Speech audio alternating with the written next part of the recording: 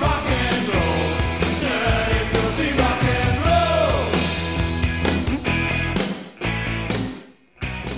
Hello and welcome back to another episode of Unplugged in St Kilda, the podcast series where we have a listen to the memories of musicians who lived in the area back in the 70s, 80s and 90s. We hear about the highlights of gigging here and what made St Kilda such a great live music hub. Today we're talking to someone known mostly for his role playing the trumpet in the great Aussie band Hunters and Collectors. He's an accomplished musician, having toured with many other well-known bands and artists, as well as releasing his own solo albums.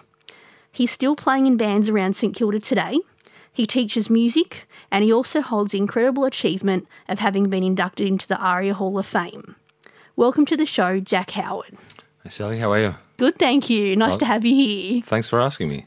So, Jack, I usually ask our guests to summarise their musical careers as a first question, but you've had quite an in-depth one, so where do we start?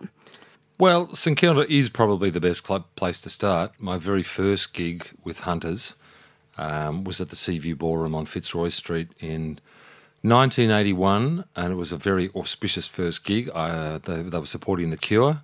There was about 1,300 punters there, and we played downstairs beforehand, and it was my very first taste of rock and roll life up on stage there. So it was smack in the heart of St Kilda. And it just kind of went from there. I mean, before I'd started playing with the band, I was involved in orchestras, big bands, things like that, following a fairly traditional trumpet player path. But I was also going to see bands all the time with my sisters and a whole bunch of friends from uni, and really just kind of starting to get a little bit of an itch for doing something like that. So I'd already been going to the ballroom, and look, that was probably the main St Kilda venue at the time. There were others around town, but that was certainly the heart of it, I think, especially for the kind of bands that I liked, which was the kind of post-punk, new wave, Flowers and the Models and those kind of bands. Plus a lot of international bands were going there. I saw John Cale, XTC Magazine, those kind of bands playing there as well. So I'd already been going there, and then to get to play there was very special. And it just 40 years later, I'm still playing just around the corner of George Lane. George Lane, yep. So that must have been quite big, having the very first gig at the Crystal Ballroom. Yes, it was big. It was very big. Quite and I was completely disorientated when I walked in because I kind of barely knew anyone in the band. I'd gone up to Mark, the singer, and John, the bass player, and said, "Hey, I play the trumpet if you want someone to come and play horns." And so I got in contact with someone and didn't know what I was going to play until about 5 minutes before we walked on stage, and he finally showed me the line to the song Rendering Room. Wow. And I got up and did my best, and, that was it. That was a start. Yes, that was the start. And can you tell us about any other special buildings that were meaningful to you in St Kilda? So maybe a place you lived or rehearsed, or maybe a record store, or...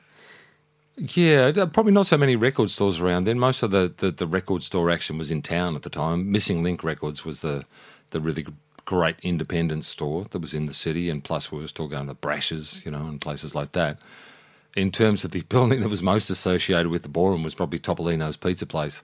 Yeah. They kind of went hand in hand, the two.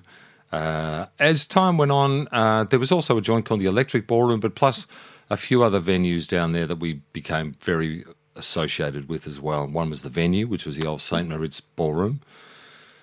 So we did a pretty well-known... In fact, it was our first live album, The Way to Go Out. We recorded there. And so we played there a lot downstairs and upstairs.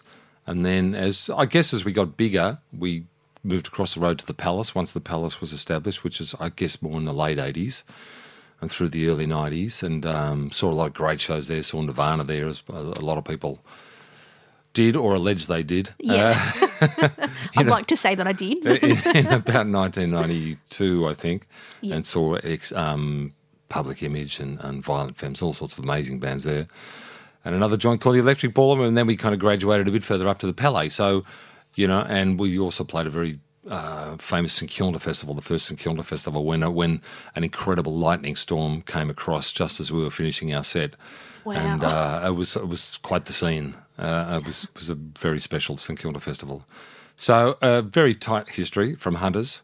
And quite a few of the videos also featured St Kilda, Talking to a Stranger, our kind of pretty famous first video that Richard Lowenstein famously directed. St Kilda Station, St Kilda train station was a central part of that. And then we made many other videos that were, around the area as well. Yeah. So if you had to choose one song, either from Hunters or what would you say sort of really described St Kilda or had it a very special St Kilda meaning to it? A really great one, which is possibly a lesser known one, was a song called January Rain, which really describes, kind of sunset on the Esplanade and walking around the bottom of Fitzroy Street. Mark Seymour, the singer of Hunters, used to live in a little bedsit for a while, right down the bottom end of Fitzroy Street, around about where Distasio's is, kind of upstairs, I think. And quite a few of the lyrics from Human Frailty came from there. A song called This Morning was also, which is, a pretty famous, big early song of ours, and January Rain, I think, were kind of written around that time and down around there, the lyrics to those. So I'd probably plump for January Rain because it's a great song too. It's probably one of our lesser known ones. Yeah, excellent.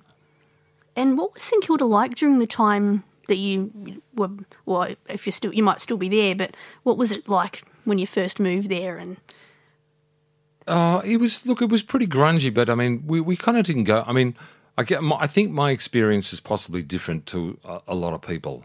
I didn't take drugs and I didn't drink, so I wasn't involved in the kind of the seedy underworld, if you know, if you like, of St Kilda.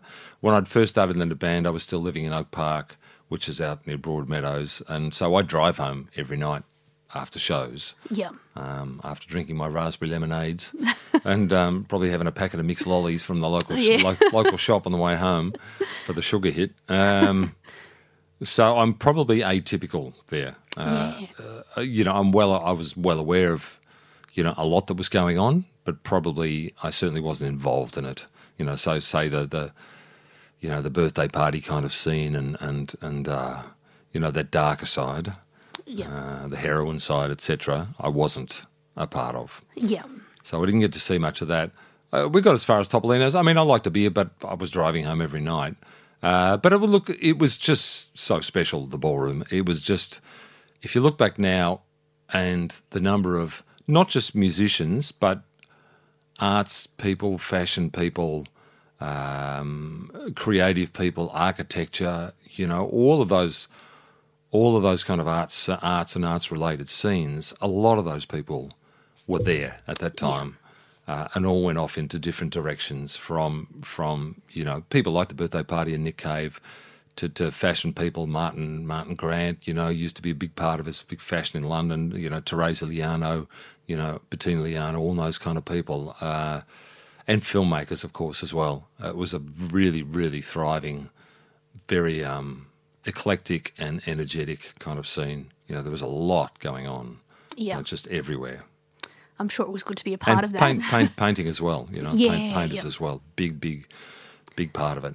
Yeah, a lot of people that we've spoken to so far have said similar things, that around the Crystal Ballroom, it was just more like a hub of the creativity and, you go and meet other musicians and probably still have a lot to do with them today.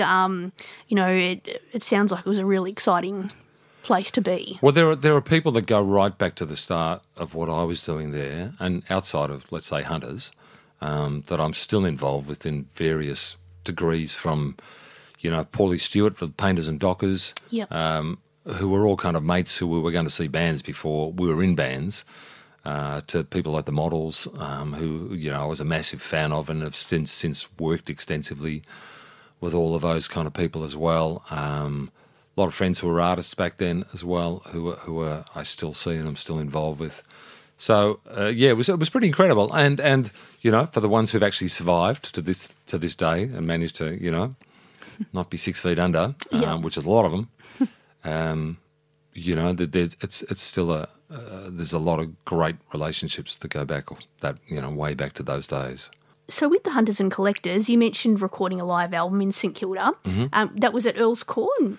Yes, Earl's Court, the venue, and for a long while we were just playing downstairs. We kind of slowly graduated to upstairs, which was a much bigger room upstairs. And in fact, the upstairs room for a good look, going back to the video question, for a good look at St Kilda from around, the mid-'80s, we did the video for Throw Your Arms Around Me upstairs at the venue. So you can get a really good look at that room, and I can't remember what else is in the video, but probably surrounds as well.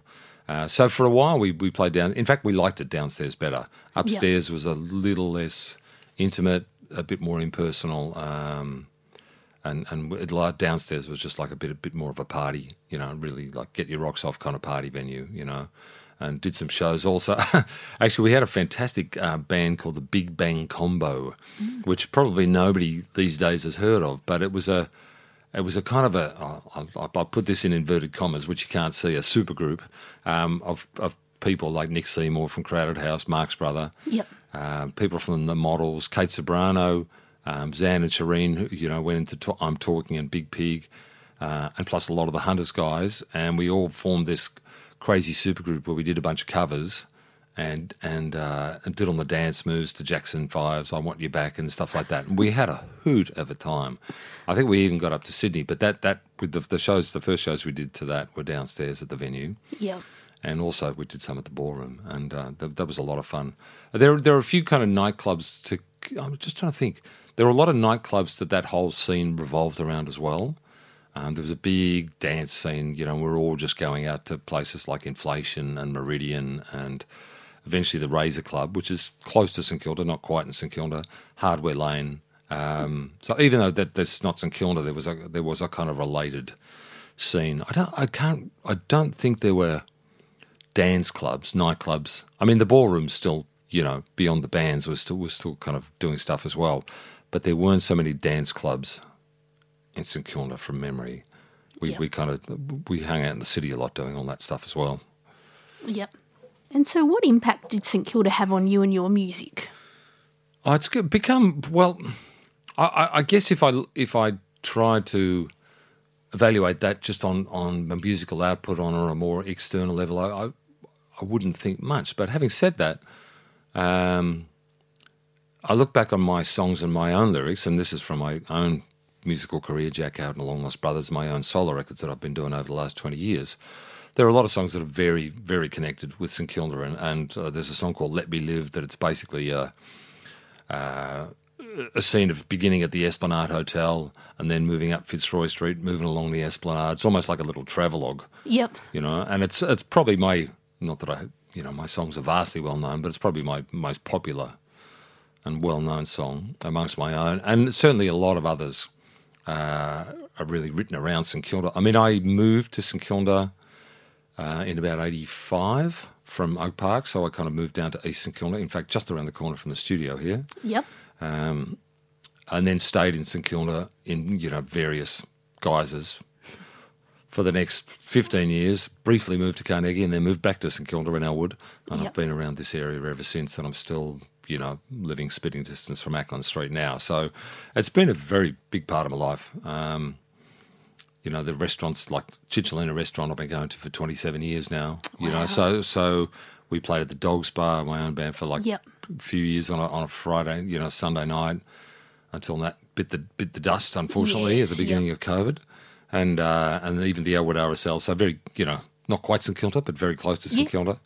So I've kind of kept in this area, and I guess a lot of my lyrics, just by pure dint of that relationship, are very St Kilda kind of lyrics. I mean, the record that I've got coming up, it's called Light Heavyweight 2. I put a record out called Light Heavyweight in 2018 on the back of touring, I'm not name-dropping here, but on the back of touring the world with Midnight Oil.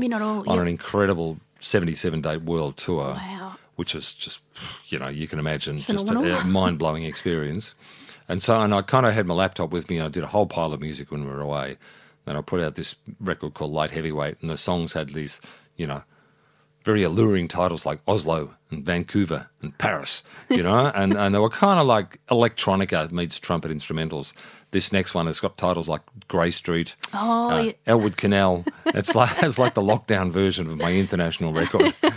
So it's all very, very local. And like the lyric to Grey Street talks about I used to live here, I used to gig here.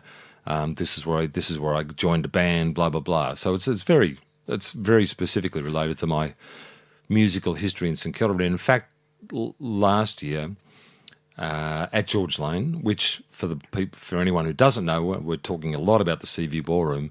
Yep. George Lane is a great new venue that it basically you enter in the lane around the back of the Seaview Ballroom, and there's a really terrific little venue there that holds about 100 people. And I did a 40th anniversary show there of the very first Hunter show that I did. So we did that. In fact, we had to reschedule it, but we did those shows at the very end of last year. So it's a super related my career to the area. Excellent. And so what impact do you think you and your music had on St Kilda? Oh, well, Hunter's had a very big impact, and certainly,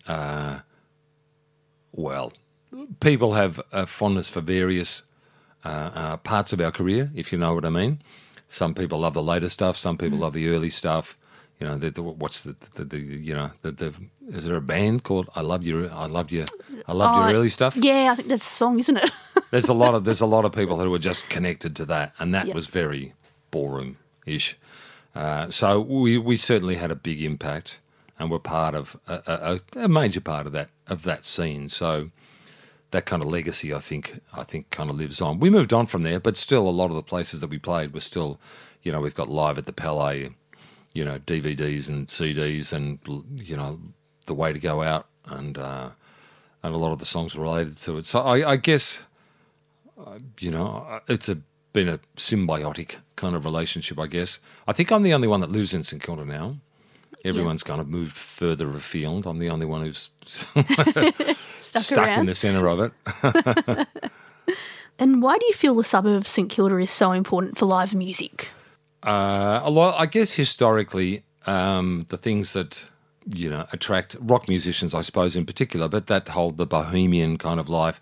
And I think even if that wasn't exactly what it perhaps had been, and I guess St Kilda's always had a history of that. You probably know that better than me. A history of, you know, as a red light district and as a bohemian kind of melting pot, you know, from the you know, people who lived down in Ackland Street and came after the war, etc., etc. It's been a central meeting place for arts related people, and I guess, you know, rock musicians love that, and of course there's always the whole rebellious side of, you know, rock, and not just rock music, but, you know, jazz music and even classical to a certain extent as well. I mean, you know, you didn't follow the path and become a lawyer or a doctor, you know, but you kind of took a punt and, you know, went on this musical journey. And certainly, I mean, from rock music, there was just so many venues here. It was central.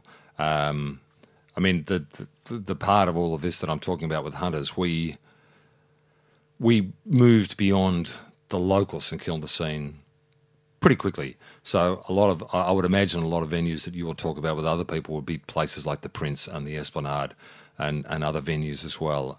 We didn't play those. So right. I don't have a history of... We played the Prince of Wales, but we never played the Espy. So I have probably a different history, you know, through all of those. I'm sure a lot of people will talk about the Prince and the small bar, the Prince, and, you know, a lot of the bands that started out there. We kind of had a slightly different path. You know, we kind of moved to London in '83, and then we kind of got big and toured the suburbs, and, you know, and all of that kind of stuff. So that's a slightly different perspective on it. But like I say, the allure was still there, and a lot of those venues stayed through all of that, so that there were always people playing the Prince, always people playing the Espy, always playing a little bar here and there. And it managed to kind of carry on, I guess, into the 2000s. But then, I guess, a lot of the bigger venues were just finding it possibly uneconomic. The Prince kept going for a long time, and so did the Espy. But there seemed to come a point, I don't know, maybe 10 years ago, when all of it just started to just dissipate a little bit, 10, 15 years ago perhaps, just to dissipate a little bit. And I don't know whether live music became less attractive, maybe dance music became more popular, the bands, and just also the economics of having to pay bands and all the rest of it, you know, when there may be a more attractive, just, you know, catering to a dining crowd and a DJ. So it certainly started to get a little bit slippery, and a lot of the scene moved north of the river, I think, as well. There was a more accessible and a wider range of musical venues up there. St Kilda's hanging in there. I mean, certainly COVID has been incredibly destructive, as it has to everybody and everywhere in terms of that, and some of the really good venues. It felt like we were kind of just starting to maybe pull back some ground with with the Dogs Bar. That was 7 nights a week. Downstairs at the Newmarket, the Firefly was, like really establishing itself. They'd spent a lot of money fixing it up as a new venue and just got clobbered as well. I mean, that God knows the margins are so slender with all of this stuff for business owners and promoters and bands as well. But, for the people who are actually running the venues. And then there was Pure Pop Records. But, I mean, there was utterly no money in it for Dave. It was a total labour of love for a while. And then you got the whole noise complaint issue with a lot of venues where you'd have one neighbour just completely ruin the party for everybody. And, of course, there was Greyhound as well. Yes. The Greyhound, which is now a horrible mausoleum sitting on a corner with nothing going on there, which is just, a total waste. I mean, that was the other scene, I suppose, that I was never really a part of with Hunters. We didn't play the Greyhound. I guess that was the other part of, the Espy and the Prince and, the Greyhound as well. Yeah. So the Hunters and Collectors were obviously a very, very unique band. Do you think that was something... that was great about St Kilda? There was such a mixed bag of different styles of music that were sort of widely acceptable and widely, different bands interacted with each other maybe a bit more. Totally. And in fact, it was almost like a point of pride that you had to be kind of different to the next band. It was a very non-genre specific kind of music. It wasn't a blues scene or a country scene. People might use elements of those musics, but really they were kind of creating something afresh. And certainly Hunters, you can say any band is the greater than the sum of its parts, and becomes something greater. But the actual elements that were involved in Hunters, from a 6-piece brass section to the gas cylinders and hubcaps and the long mesmerising, hypnotic kind of tracks like Run, Run, Run and those kind of songs. It was very unique. It was kind of very European, I think, a little bit. It was a lot, I mean, the name Hunters and Collectors came from a band called Can, a German band called Can. They had a song called Hunters and Collectors. And a lot of those bands, and probably British bands as well, that were like a combination kind of funk, hypnotic funk, but with all these kind of slightly... crazy elements in there as well. Like, I mean, the band was very aptly described as sounding like a zoo burning down years ago, which I think summed it up pretty well. But look, I mean, every band kind of had their signature, and it was very competitive. That's like you were a little tribe, and you were kind of... There was not a lot of love between necessarily all the bands. It was a very competitive and very... you were watching what the next band did, and you were, probably dissing them, at every opportunity, at the friggin' birthday party, blah, blah, blah, kind of, and I'm sure we were getting the same back, a bunch of wankers, the friggin' Hunters and Collectors wankers, I'm sure that was going on. So there was a lot of that, but certainly everyone was very going for individuality, which sometimes... I guess was longer lasting in some cases than others. Some might have been a little bit more novel that didn't last the distance. Yeah, okay. Or I guess with us we had to we moved on. We didn't stick with that scenario. We kept evolving. So speaking of the Hunters, you're doing some sort of reformation at the moment? Yes. Us and a bunch of other old farts are out there on the road.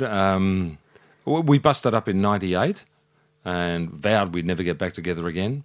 But the big impetus for us kind of getting back into gear was that Sound Relief concert in 2009 at the MCG, which was a phenomenal day for all the bands involved, and obviously an incredibly good cause as well. But Midnight Oil got back up there for the first time in 10 years. Split Ends played for the first time in God knows how long. Hunters played for the first time in 11 years. And to do that in front of 80,000 people going Amazing. nuts was just like, oh, man, okay, people still like us and we've still got this connection and maybe we should do a bit more. So a great comeback year or so came up in 2014, 13 and 14 when we played the grand final with Springsteen and with the Stones and did our own tour.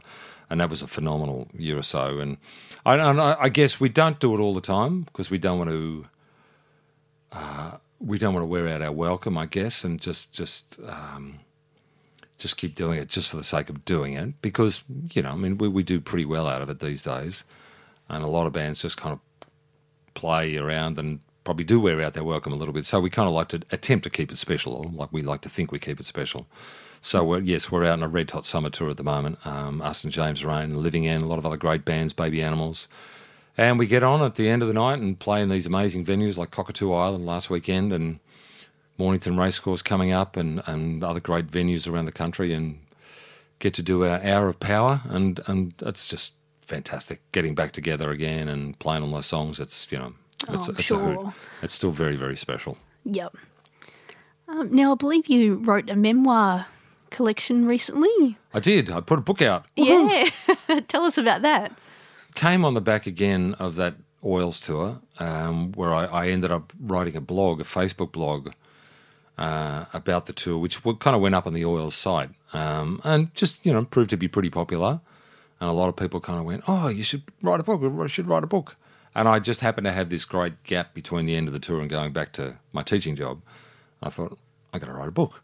So I went through and I kept a lot of old journals, 90% of which is never going to see the light of the day. That's because it's completely embarrassing. But I kind of had a lot of old dates in there and a lot of old stories. And I kind of realised, being in a long-lived band, you kind of tell a lot of stories about the old days and eventually I thought, oh, well, that's actually what people put books together out of, is precisely those old stories that they tell. So I thought I just, so I put out a book called Small Moments of Glory, which got came out through a publisher, hasn't sold a gazillion copies, but it's been really, people really, really like it. Yeah. And it's still, out and available, I think, and it feels very good to have written a book. I'm really pleased to have done that because it includes a lot of early family stuff as well and kind of, managed to document post-life, post-Hunters and the blog from the Oils tour, but certainly an awful lot of Hunters and deep inside the beast, from back in the 80s and 90s. Probably every other member of the band would dispute the truth of what I wrote, but that's the way it works, That's the way that it works. My truth is completely different to Mark's truth, is to Doug's truth, course. Oh, it's another achievement to add to the list, isn't it? Another project. Another project. I'd call it another project. I don't like standing still and I don't like being idle. I've just got to have something going on. So that was another something that was going on. Something. Jack, it's been so nice to have you come in and chat to us today. Thank you so much for taking the time to share your thoughts and stories with us, and we look forward to hearing what you're up to next. Cheers. Thanks, Ellie. Thanks a lot. Well, that was great to hear from such an accomplished musician. Thank you all for tuning in for another episode. St Kilda really has something to celebrate with its hub of such unique musical styles and such passionate artists. Please join us again soon as we continue to look back and unearth what made it so great. You're going home in the back of a divvy van.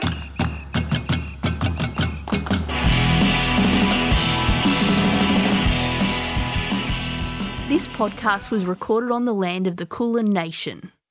I'd like to thank the St Kilda Historical Society and its committee for the opportunity to carry out this project and for all their support along the way.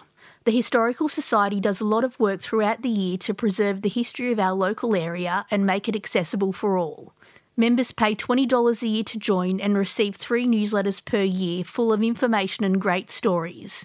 They have events throughout the year including local history walks, talks and presentation of new research. See their website stkildahistory.org.au for more information. Our local council, the City of Port Phillip, does so much to support the magnificent arts here in St Kilda. A big thank you to the council for their funding in this podcast series as part of their Cultural Development Fund. Thank you for seeing the value of this project, and in particular, thank you to Sharon Dawson for your guidance along the way. We look forward to seeing the other projects from this round of funding come to fruition as well. Sending out a big thank you to the Animals for their assistance with the promotional side of this project. The Animals are a one-stop shop for advertising, brand building and idea generation and have collaborated with many companies both here in Melbourne and around Australia. See their website, theanimals.com.au for more. The Unplugged in St Kilda podcast was recorded at Big Ears Audio, 97 Wellington Street, St Kilda. I'd like to take a moment to thank Tony, Adrian, Laz and their team for doing such a brilliant job recording, editing and producing the series and for their professional advice along the way.